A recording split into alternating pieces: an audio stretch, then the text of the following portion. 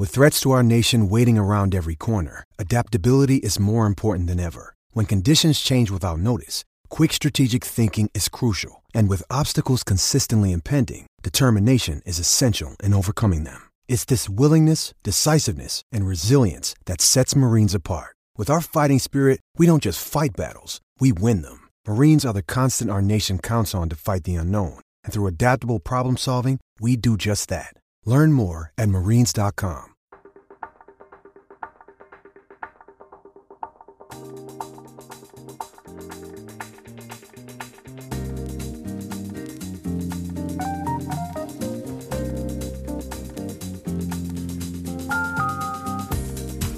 Hello and welcome to the latest episode of the Old Lady Speaks on Black and White and Red All Over. This is your host Danny coming to you for episode number 7, let's go with the Simone Zaza episode, or the Simone Pepe episode. Simone Pepe.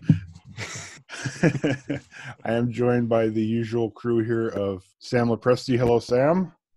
Greetings, Danny. How are you guys doing? Joined by Chucks. Hello, Chucks. Good afternoon. And Raul Jimenez's best friend, Sergio Romero. Hello, Sergio. Happy to be here, as always.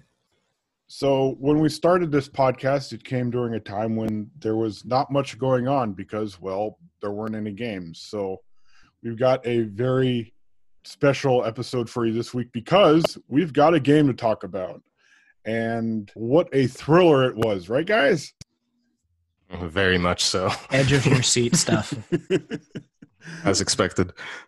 So, obviously, the Coppa Italia semifinal, second leg against Milan, actually finally happened. And Juventus, regardless of how drab the final 65 minutes or so were, we can start there and just get everybody's general thoughts. And we'll start with a question for Sergio. Knowing who Juventus are going to be playing in the next leg, what can we say about who Napoli beat on Saturday? I mean, just what we all know. I mean, what it is a well-known fact that Inter are frauds. I mean, they are frauds. They've been frauds. They will continue to be frauds.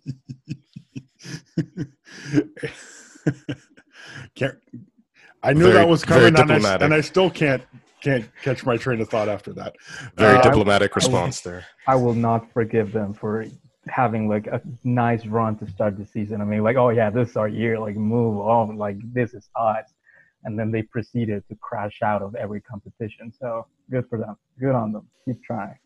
We'll kick it over to Sam. What did you take out of this one? Obviously, you were on your usual match recap duty, but it seems like pretty much everybody's general thoughts on the game are along the same line as Maurizio Sarri, where it was good for the first part of it, and then things just tailed off significantly from there.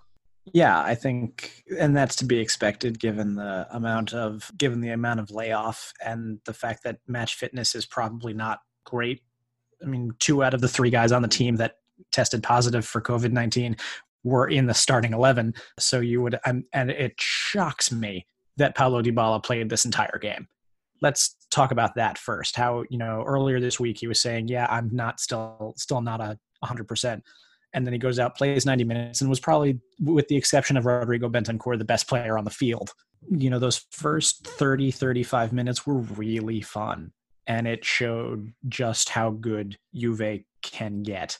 A lot of people that I talked to during and after the game were still a little bit upset at the final ball problems that we've been having, because that's kind of been the story of the team for the month or 2 before the shutdown. Was a lot of good passing, a lot of getting the ball into good spots, and then either the final pass or the shot weren't good enough. And that's something, whether that's because it was the first game after a 95-day layoff or because that's still a problem, remains to be seen. But overall, it was just really fun to watch Juventus again. And we're, those first 30 minutes are something to build off of. And although I will say that Sarri really needs to learn how to deal with these new 5-sub things, because that substitution killed the game. Because Juventus, even though they weren't marauding the way they were in the first half, they were still controlling the match up until that triple sub at the hour mark. And that was when Milan got themselves back into the game. So Sarri's going to have to work on that. That's going to be a major way of keeping people fit and healthy. is to use those 5 subs to rotate people out. But you can't do it like that, especially not when you're putting Sami Khedira on the field. I mean, I mostly echo what you said there, Sam. And, so first of all, minor confession here.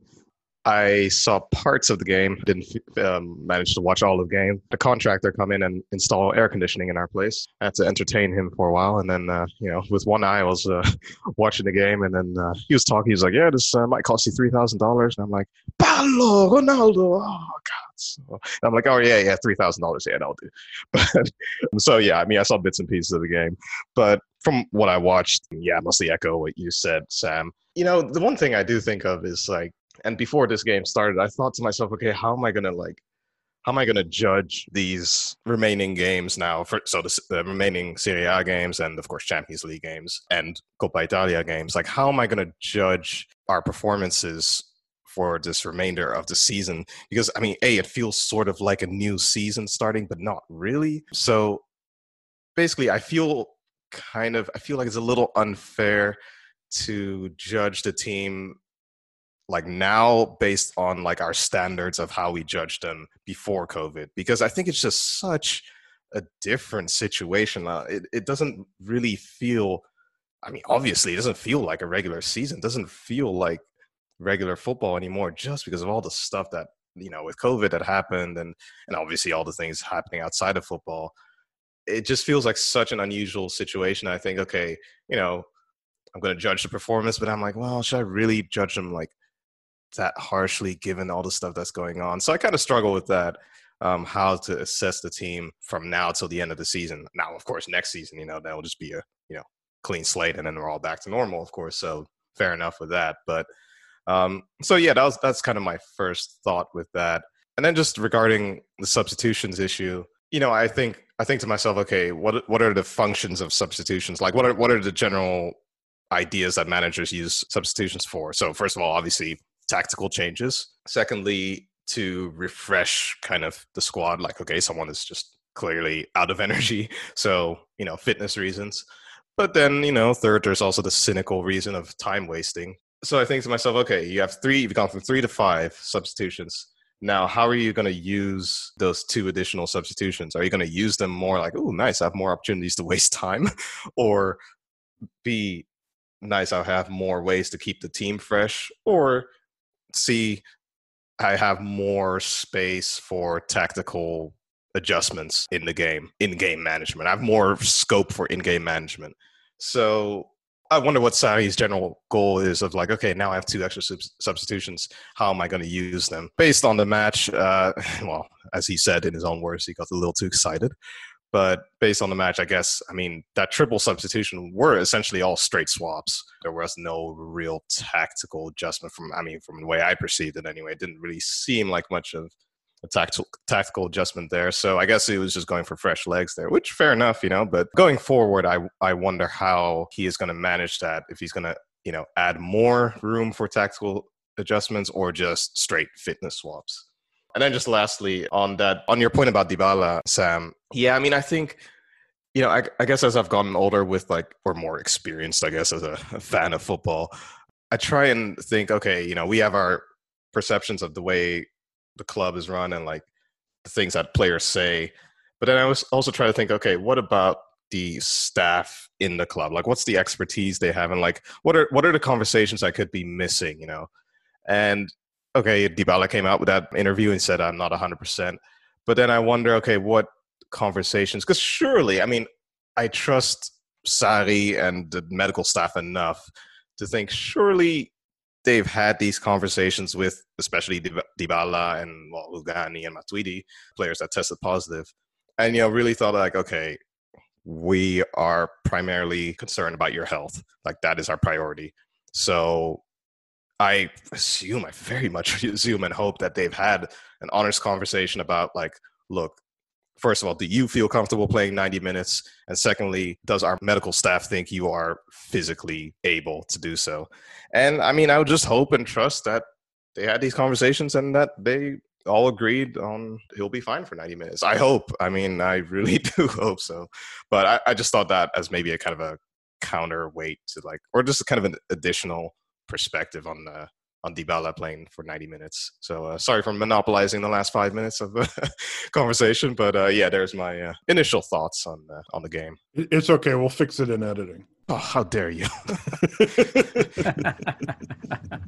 I would agree on one thing. It was awfully weird to see Dybala play the full 90 minutes, especially after admitting that he wasn't 100% in. But yeah, I would agree 100% with Chuck. I'm guessing they had a conversation and they felt like he could still play 90 minutes, because the one thing we haven't really talked about, it's the final is in 3 days. I mean, that's going. We're recording right now on Sunday, so the final is on Wednesday. So you have a guy who's been one of the most important parts of your team, who is coming from recovering from COVID, who played 90 minutes on Friday, and now you expect him to go 90 minutes again on Wednesday? Or, I mean, what is that going to look like? Because I think the 5 substitutions, the most important thing for me would be to really realize who needs to be out there for 90 minutes, who doesn't, because how quickly the games are going to come one after the other. So that's going to be really interesting to see. And that was honestly, as the minutes were expiring on the game of Friday, that's the only thing that I was thinking, like, oh, so we're just going to go with, like, Ronaldo's going to play 90 minutes, Dybala's going to play 90 minutes, Alexander's going to play 90 minutes. Like, all of these guys, they're massive parts of the squad. We don't really have anyone in quality that you can just slot in there and think, oh, he's going to do just as good a job. They're some of the most important players on your team.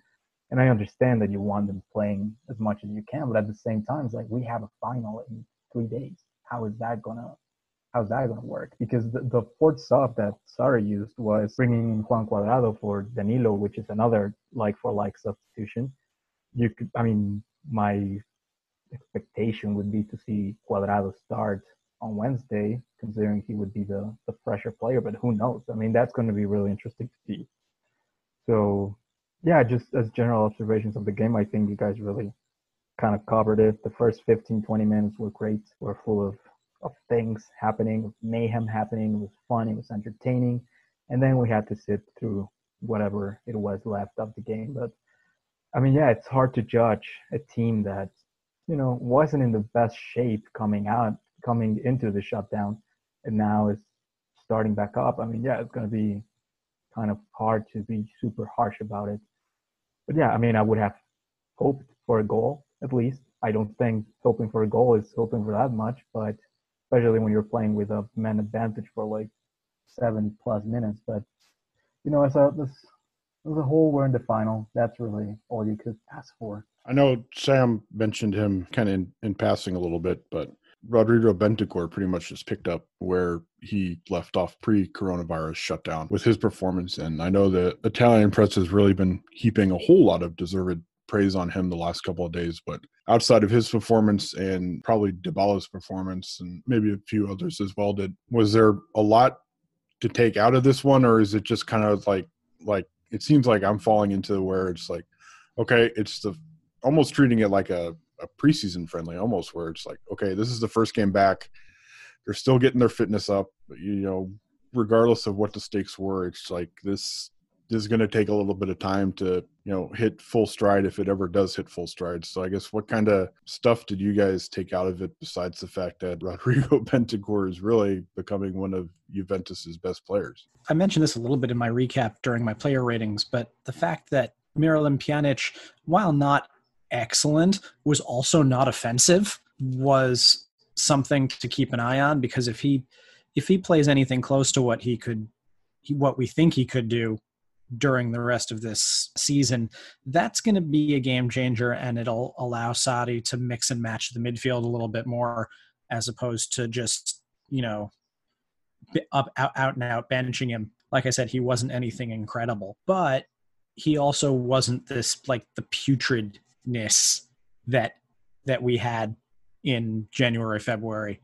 And I was also really kind of surprised with how well Danilo played, especially those first couple of minutes. Like Sergio said, I would be surprised to see him starting in the final, but if he can get a little bit more consistent on the better end, and obviously you also have to take into account quality of the opposition, because Milan is not a great team, and they were down to their three top guys.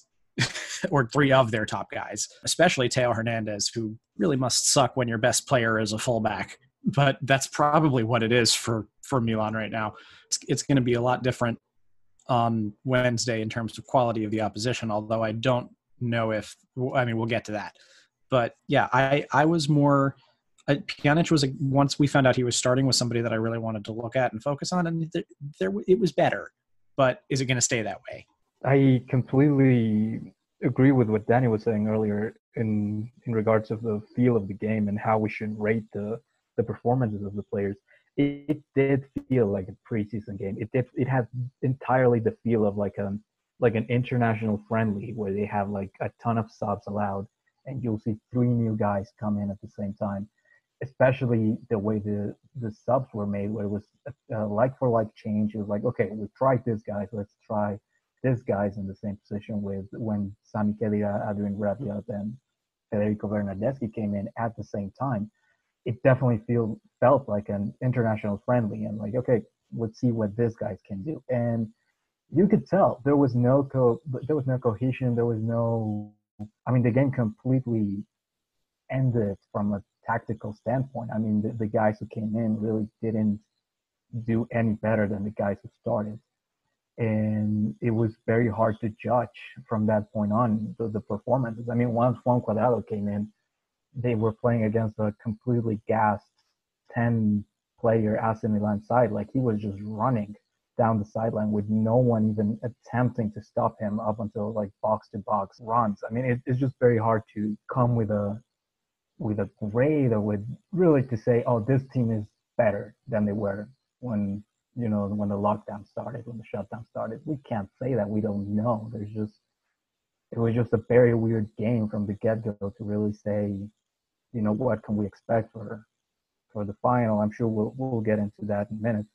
And just to harp into what Sam said, I actually was very excited to see Miralem Pjanic play.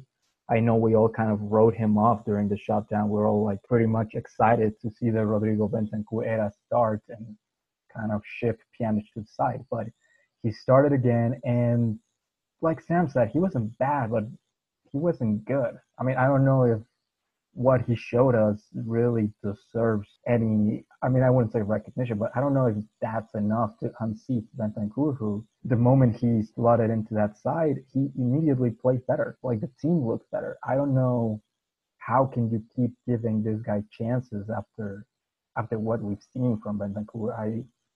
I know he's a good player. We've seen it, but I'm not sure if he should still keep getting chances at that position. I think he had to play much better than what he showed on Friday for me to really say he's the better option going forward. I think just it's clear cut that Bentancur should be starting at that position from now on, starting on Wednesday.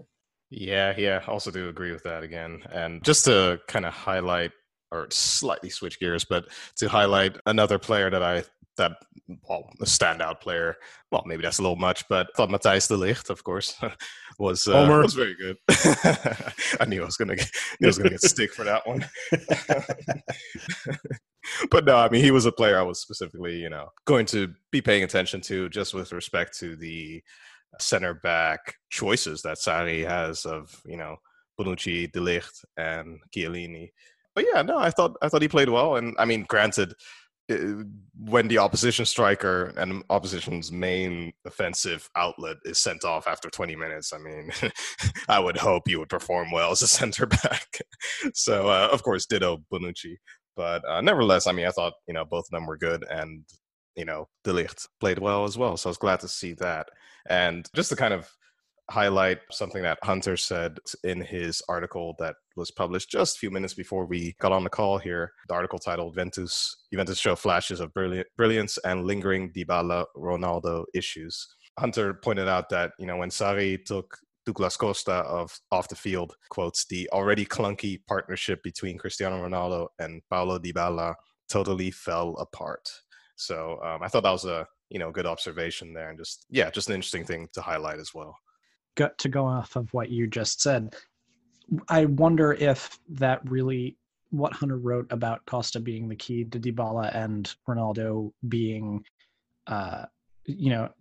being able to coexist together, how much of that it was Friday, as opposed to Ronaldo just having a bad day. Because out of everybody in the starting 11 on Friday, the one person that you could look at and say he did not play well at all was Cristiano Ronaldo, which probably was one of the biggest surprises of the day. We are, looking at the penalty, which was a miss. Donnarumma got a finger on it, but I don't think it was gonna go in anyway. I think it was always hitting the post. And whatever else he did was not that great. He was trying to dribble around two people and getting dispossessed every 5 minutes. He did not have a good game, and we'll see how the rest of the things go. But I wonder if that was that a function of Costa? Was that a function of Dybala? Was it a function of just Ronaldo not being all that great? I would agree. I think, again, we go back to the same thing. How do you judge a team or a player that hasn't had any activity in the last 3 months, right? It's tough to kind of be too harsh, but I would completely agree that Ronaldo did look a bit, he didn't look like himself immediately. Just by, missing the penalty kick, something that has been as sure as any player maybe ever, or at least in the current era. That guy is as sure a thing as it comes to penalty kicks. He missed it. Then he had a bunch of, the step overs and the things like that were not working, were off by just a little bit. You could tell that he was struggling. I think there was a point where there was a cross and he tried to kind of like head it with the back of his head, and he completely whiffed and it just bounced on the floor and it kept going. He was just out of form. He was just out of rhythm. He had one play at in the later stages of the game where he kind of made a run and then a cross, and then did a cross with like a Rabona style play that it was kind of unnecessary, but at the same time it was a positive development, because okay, he's trying to kind of find his groove again, trying to find his rhythm again. It didn't work, but it was one of the better plays he had. I don't know if it's as much as Sam said, the partnership, or just a guy who's not firing on all cylinders. He looked slow. He looked out of rhythm. He is Ronaldo. He's a hell of a competitor. I'm sure he will try everything he can to kind of get back into that rhythm. And Sarri will give him every single chance to get back to what we're used to him, to what we're using from him. But yeah, I agree. It wasn't his best game, and that definitely affected the general development and the general performance of the game. Absolutely. Whenever I hear someone like criticize a person or a player or something, like, yeah, he's not very good, I think of that scene from Mad Men when Pete tells Bob in the elevator, like, not great, Bob. I just had to shoehorn that one in here. You could use that quote for pretty much the majority of the game. Brilliant. So it's just my favorite show ever. It's just brilliant show. And Breaking Bad, of course. Don't get Chuck started on the Walter White references, or else we might be here for a while. I sure will.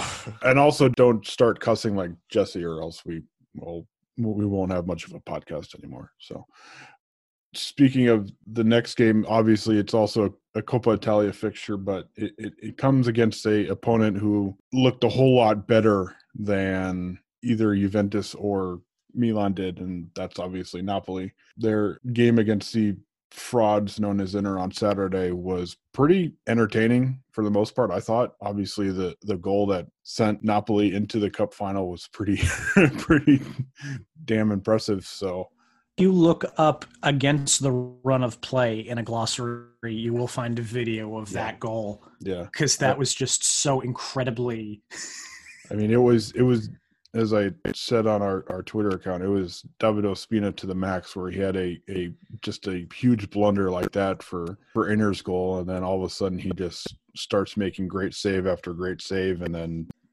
contributes, the long pass that started the massive counter that resulted in the goal. But what are you guys thinking about Wednesday, and what are you guys thinking about how both Napoli played, and and how Juventus at this stage of the restart might match up against them. I think we'll see a lot tactically very much similar from Gennaro Gattuso. I think we're going to see a sit back and counter kind of a style to this. What you said about Ospina is really interesting because there's not going to be an Ospina on Wednesday. He's suspended on yellow card accumulation, so I guess we'll see Alex Meret. But it's, obviously this is a Napoli team under Gattuso that, the first time we played against them matched up pretty well against us. I remember walking out of Animal Kingdom in Orlando on my honeymoon and getting goal notifications going, God damn it, God damn it, God damn it. I mean, obviously first off, how each team recovers from this game. I mean, they say it takes more out of you to defend than to attack. And if that's the case, Napoli is going to be at a bit of a physical disadvantage.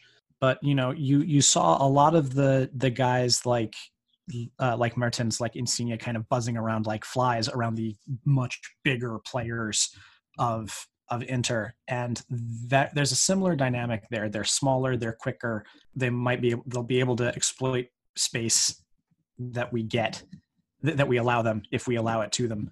I think we'll see Juve on the front foot for a lot of the game, but the guarding against counterattacks is going to be absolutely huge. And you're just, if you let even that little thing, they could be deadly on that count. It was absolutely classic, the counterattack that gave Napoli the deciding goal in the tie. So I think it's going to come down to scoring as much as possible and really getting that and really sealing off those counterattacking lanes. That's going to be the biggest thing from a defensive standpoint.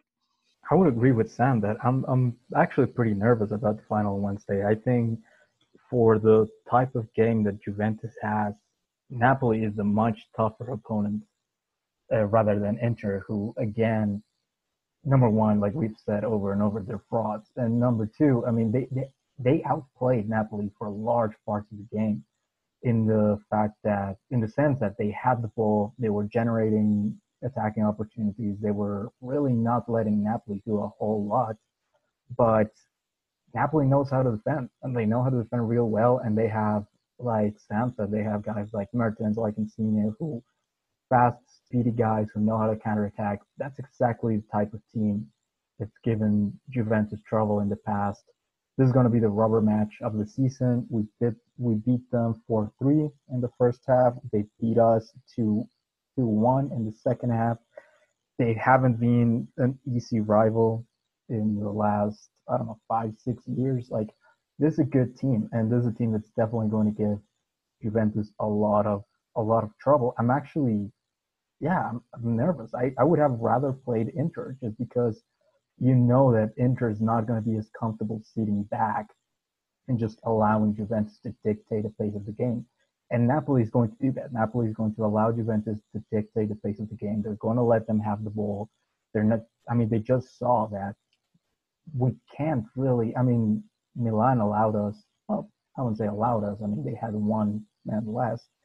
So they pretty much gave the ball to Juventus, and we did nothing for large stretches of the game with that ball. So Napoli is going to see that and be like, okay, let's do the same thing. They're going to sit back. They're going to wait to pounce. And like I said, I'm nervous. I think it's going to be a pretty tricky game for Juve. I think it's going to be a pretty even match.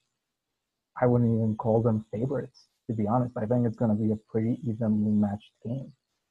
The other thing I came out with is that it is a travesty that even with 5 substitutions, Irving Lozano, the Mexican winger, can't get not even 1 minute for that Napoli team. It is outrageous that he cannot get on the field for 1 single minute. That's just so sad what's happened to him. He cannot catch a break. He needs to leave Napoli as soon as possible because it's outrageous. Absolutely. Outside of that, it's going to be a fun game. Sergio, do you want to comment on the fact that as Inter and Napoli were playing, the ESPN Deportes announcers were talking about Raul Jimenez possibly going to Juventus? We're speaking it into existence. Everyone's saying it. Like, everyone's talking about it. Everyone's talking about it. It's going to happen. No, but I did. I heard it, and I think they prefaced it with a lot of people are talking about this, and a lot of people are asking us about this. So there's a buzz. There's a buzz happening. I'm happy. I'm happy to be part of that buzz. We're gonna keep banging the drum for that one. So you're like in Speed with Sandra Bullock just driving the bus to who knows Until where. it happens. Yes. We're willing it into existence. The ESPN's announcers are on it now. Everyone's on it now. It's gonna happen. Just quickly before we get into the Twitter questions, there's obvious answers to this one, but who are some of the players that you guys are looking at to be like, okay, if Juventus want to win this Coppa Italia, that they need to play well? Dybala's an obvious, Ronaldo's an obvious, but who are some of the other guys that are like, okay, this dude needs to play well if Juventus want to celebrate their first trophy of the season on Wednesday? I would say, I hate to go for the obvious answer, or seemingly obvious answer, but I'd say if he plays, which is likely, Pjanic. I think just because of the pressure they put in midfield, Napoli, and just, just a very good defensive and pressing game that they play. And Miralem Pjanic is notoriously struggles with that. And I mean, it's not obviously not an easy thing, but yeah, I'll say Miralem Pjanic. I'm going to go with your guy, Chucks. I'm going to say De Ligt, because if this game goes the way I think it will in terms of possession, we're going to start seeing Leonardo Bonucci sneak up and add his passing skills into the attack. And that's going to leave De Ligt as the guy that needs to either snuff out or at least slow down any counterattacks that come by. He's going to be the last line of defense, the first and last in some cases. So he's going to have to be really quick on those. He's going to have to snuff things out, or at least get to the point where help can arrive.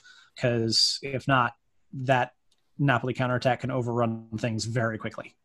On the same vein, I would be very interested to see who starts at that right back position. We saw Danilo play a pretty decent game, I think, all things considered, against Milan.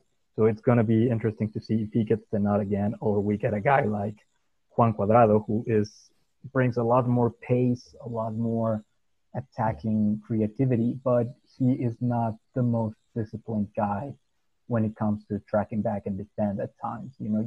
Sometimes you don't know what you're going to get with him. So it's going to be very interesting to see who plays in that position, because if it's Juan Cuadrado, that's going to be definitely a matchup to see if he can come back and do the defensive things that he needs to do to snuff out those inevitable Napoli counterattacks that are going to be happening.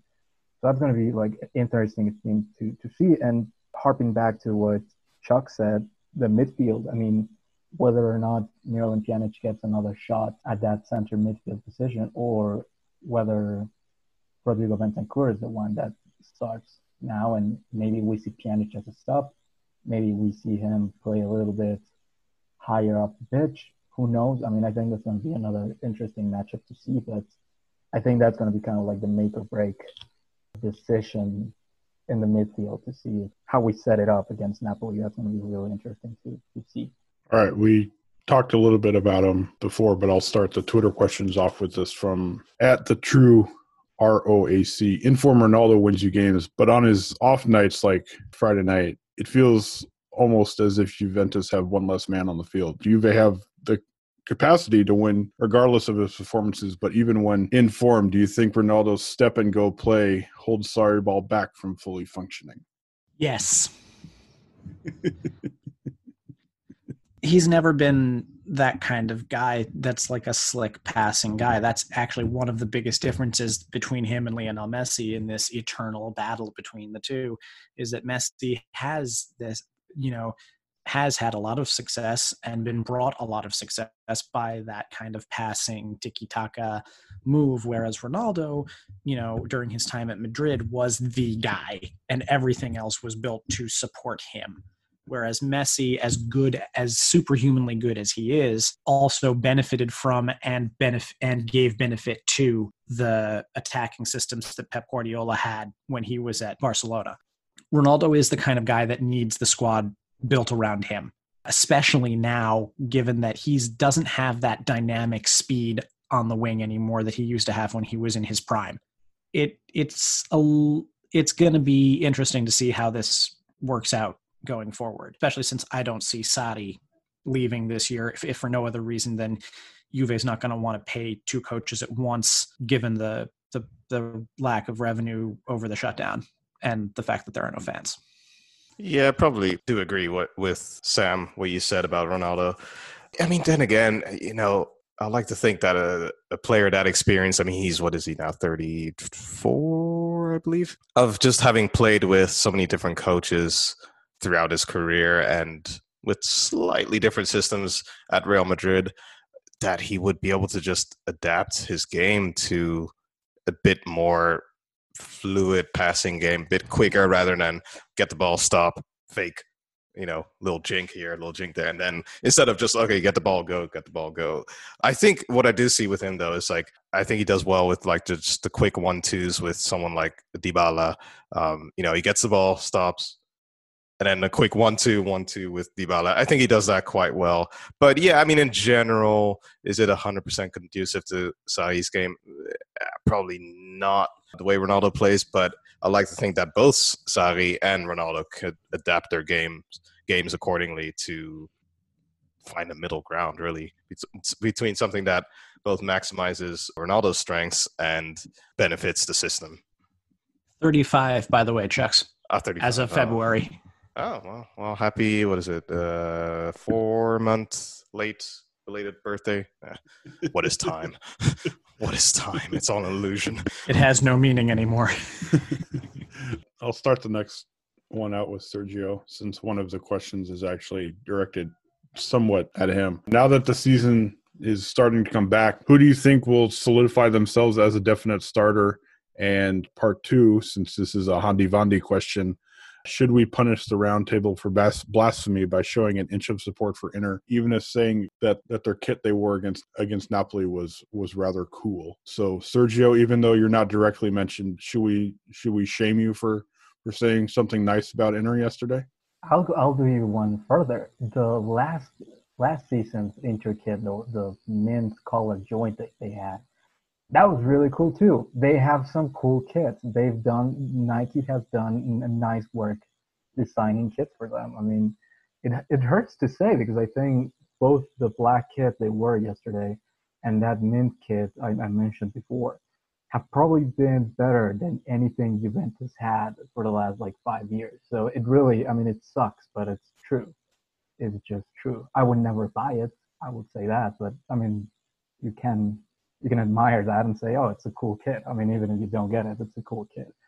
But going back to the other question, I hate to keep going on this, but it's a huge, I mean, it has to be Rodrigo Bentancur, right? I mean, he has everything to finally be the guy in that Juventus midfield. He's been, growing by leaps and bounds the last couple of years, and he now has the chance to solidify himself as that central midfielder in the Sarri system. Every time he's played there for the last 6-7 months, he's looked better than Miralem Pjanic.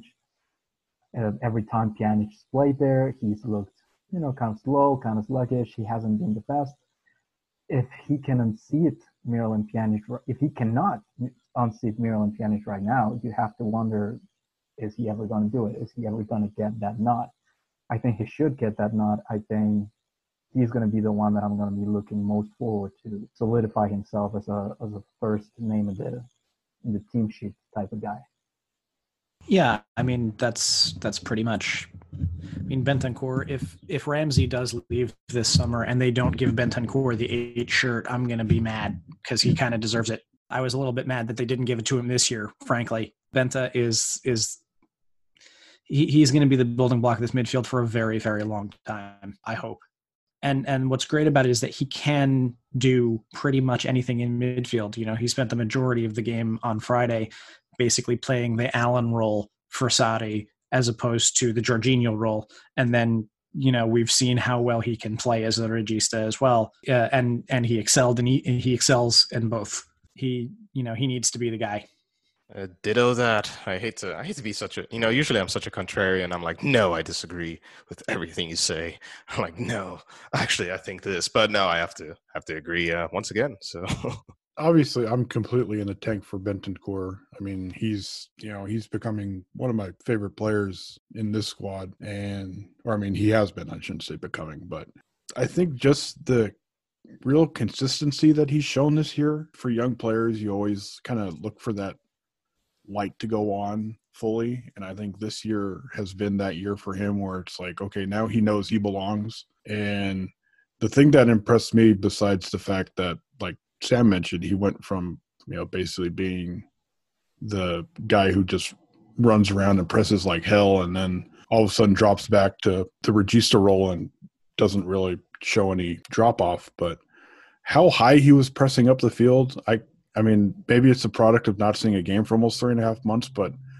I can't remember him pressing that high compared to previous games. I mean, he was almost running into the Milan 18-yard box at some point. He was just so damn high up the field. And, you saw him covering a lot of ground that, say, Dybala wasn't really doing, which you would think somebody playing out wide on the right might do. So, yeah, I mean, his performance against Milan was, I mean, it's another one to chalk up to be like, all right, this dude is clearly becoming, like we've said before, a building block for this midfield and for this team in general. And I know he signed a contract extension through 2024 last year, but I hope they're working on something soon, because they need to lock this kid up for many more years to come. And I mean, the way he's played this year, he fully deserves it. Friendly reminder: we got him for a washed up Carlos Tevez in the swap deal with Boca Juniors. I mean, just talk about steals right there. I mean, I think I heard the ESPN Deportes commentators talking about the possible Gonzalo Higuaín transfer to, I think, River Plate this transfer season, in a similar deal than the one that sent Carlos Tevez to Boca Juniors a few years ago. And I mean, if you can get a prospect like Bentancur in the same manner, I think it's not a terrible idea, to be honest. Yeah, he's the last great gift of Carlitos Tevez. It's funny because I remember from that transfer, I remember how like people were like, this is ludicrous that we're just letting him go. Because I mean, we let him go. Tevez, we let him go for, peanuts. I remember. In terms of cash, yeah. Yeah, absolutely. And then I think, what was it, a year and a bit later, he went to was it Shanghai Shenhua for like some astronomical fee. He made what felt like about $1 million a week. Yeah. And I remember people just looking at that. And then they stopped paying him, so we went back to Argentina. Yeah, exactly.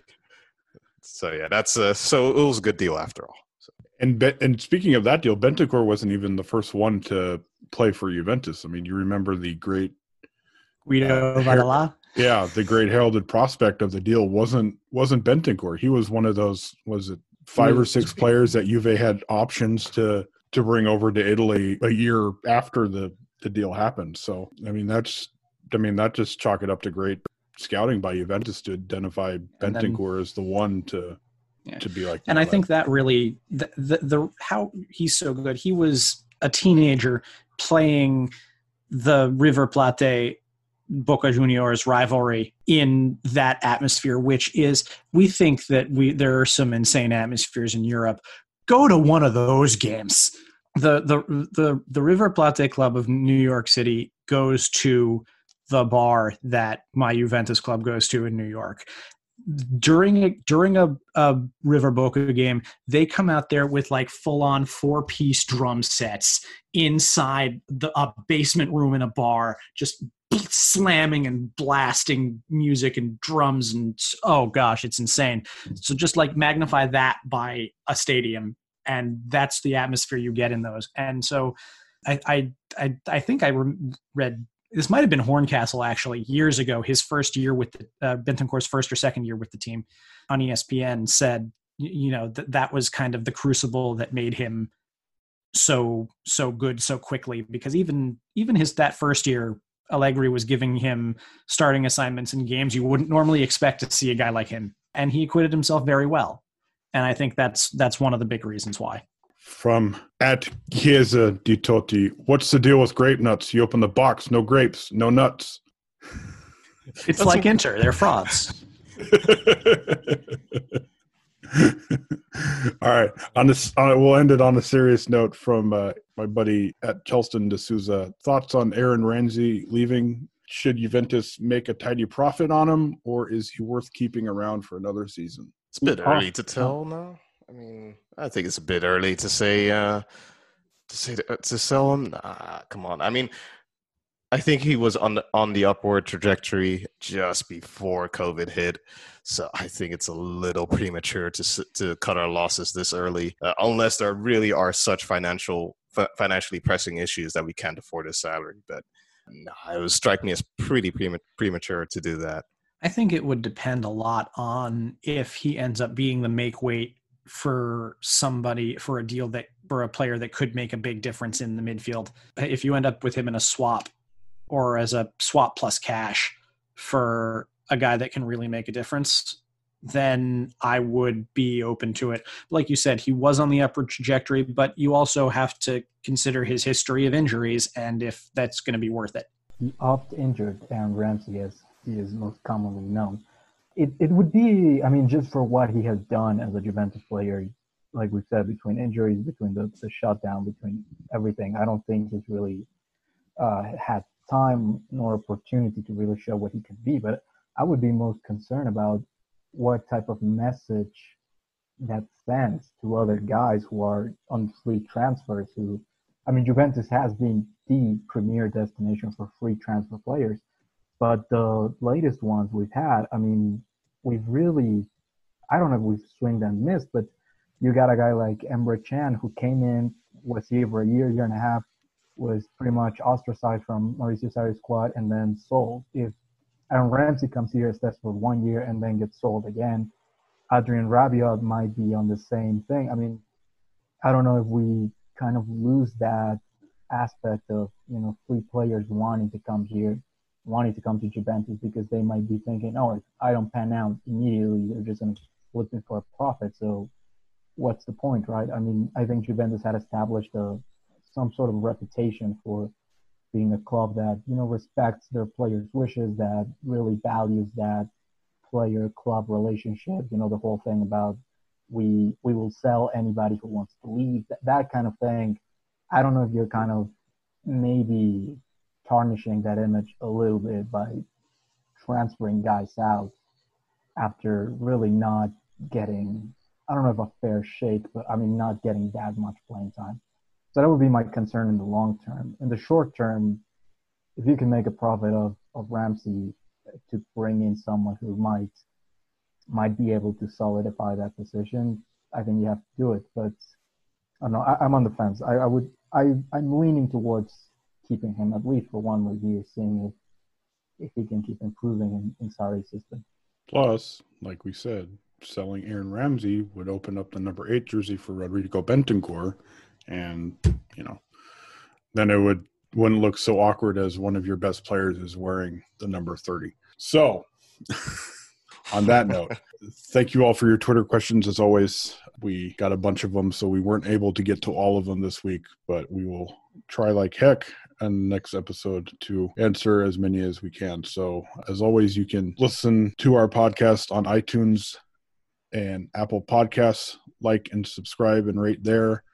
You can also find us on Spotify and on Google Podcasts. Thank you all for the feedback, as you guys have been very kind to us these last few weeks, and knowing that we've got games coming up here for the next 2.5 months straight, we will be definitely talking a whole lot more football than we were a few weeks ago. So for Sam, for Chucks, and for Sergio, this is Danny saying thank you for listening, and we'll catch you next time.